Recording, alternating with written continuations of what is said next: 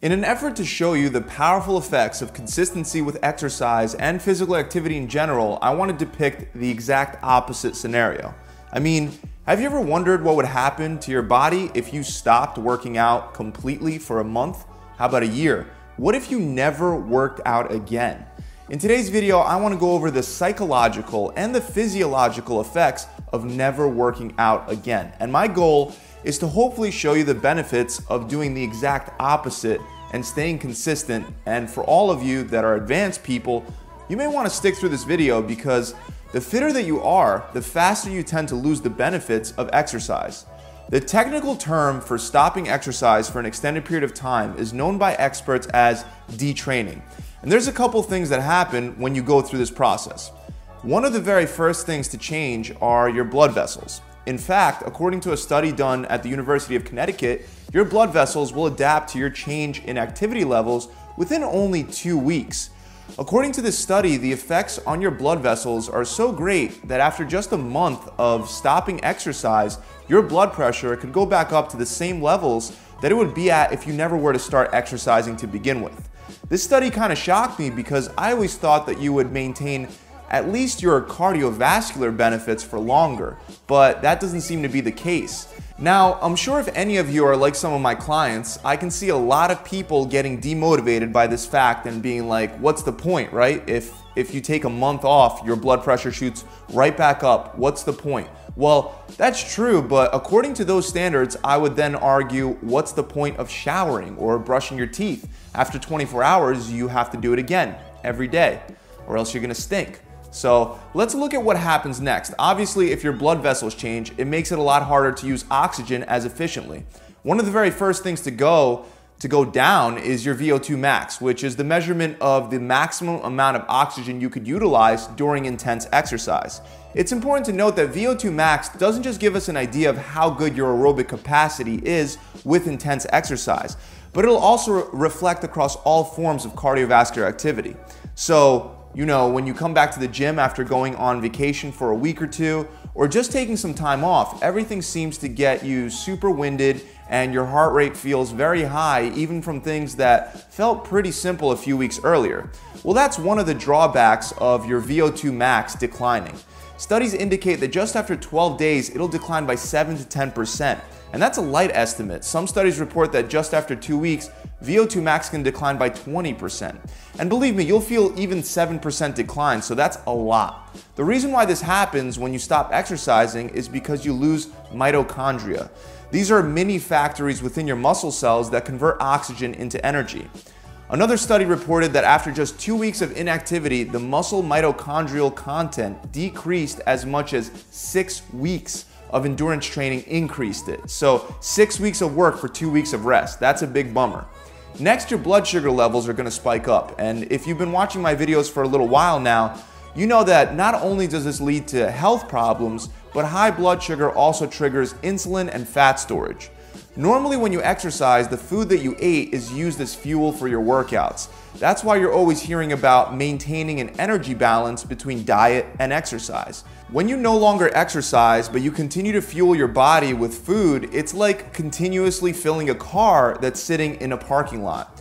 You hit a point known as spillover, except unlike the parked car, you won't have fuel spilling over on the ground. That spillover happens inside your body, and the extra fuel spills over into your fat cells.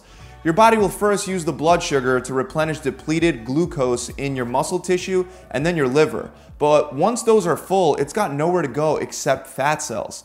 To make matters worse, after just a week of not exercising, your muscle's mitochondrial activity in the muscle cells slowed down, making your metabolism slower. So you're not only burning less from a lack of activity, but your resting metabolic rate is also going down. I'm sure everyone watching understands that this is a perfect storm for losing muscle mass and gaining body fat. Paul Arciero published a study in the Journal of Strength and Conditioning Research that found that a 5-week exercise break boosted college swimmers' fat mass by 12%. Another study looked at what happens to muscle mass when people took 1 week of bed rest. Keep in mind, bed rest and not being active are not the same thing, but this study does help give us an idea of what happens to the body when we stay sedentary for longer. The study was performed in the Netherlands at the School of Nutrition and Translational Research in Metabolism. They found that just 1 week of bed rest substantially reduced skeletal muscle mass and lowered whole body insulin sensitivity. This once again is a double-edged sword because not only are you losing muscle mass, but the effects on your insulin levels will make you store fat. In another study, these same researchers found that even 5 days of disuse can lead to a 4% decline in muscle mass and a 9% decline in muscle strength. Now, like I said, just because you're not exercising doesn't mean that you're laying around in bed all day, every day. But these effects were noticed just after 1 week. If you spend a week recovering while not being confined to your bed all day, you'll probably be fine. But if you spend a month not exercising, even if you're not bedridden all day, just by being sedentary, you're going to experience similar effects. The worst part is that if you're in better shape, you're going to have more muscle mass and you'll lose more strength and muscle size compared to people that are less fit. And the last major effect that I want to talk about is with your psychology rather than your physiology. Most of you know that when you exercise, your body releases endorphins, which are hormones that make you feel really good and happy. Obviously, when you stop exercising, you could expect to get a little grumpier because you won't be getting the boost in mood from all those endorphins anymore. But that's just the beginning of the psychological effects of not exercising. Anxiety and stress both go up when you don't exercise. This can lead to depression, trouble getting to sleep, and weight gain.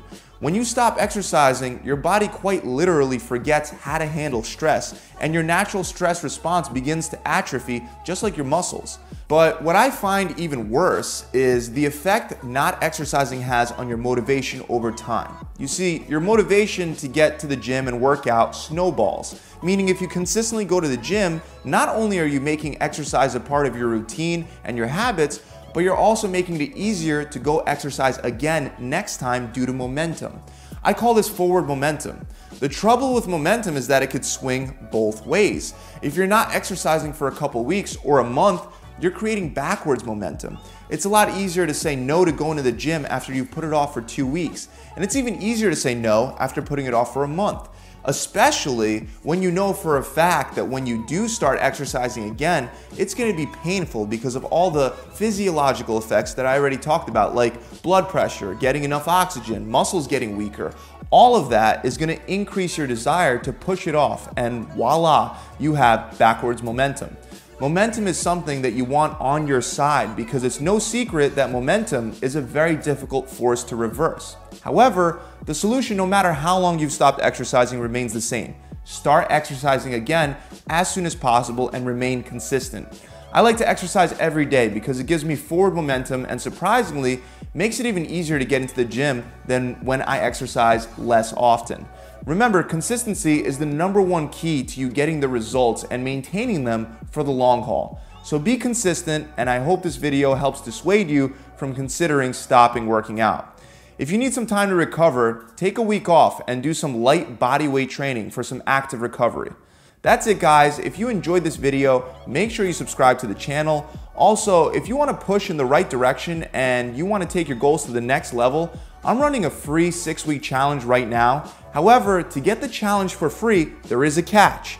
You do actually have to take action on the information that I give you, but it's well worth taking action on because on average, my clients are losing 20 pounds or 5% body fat within 6 weeks.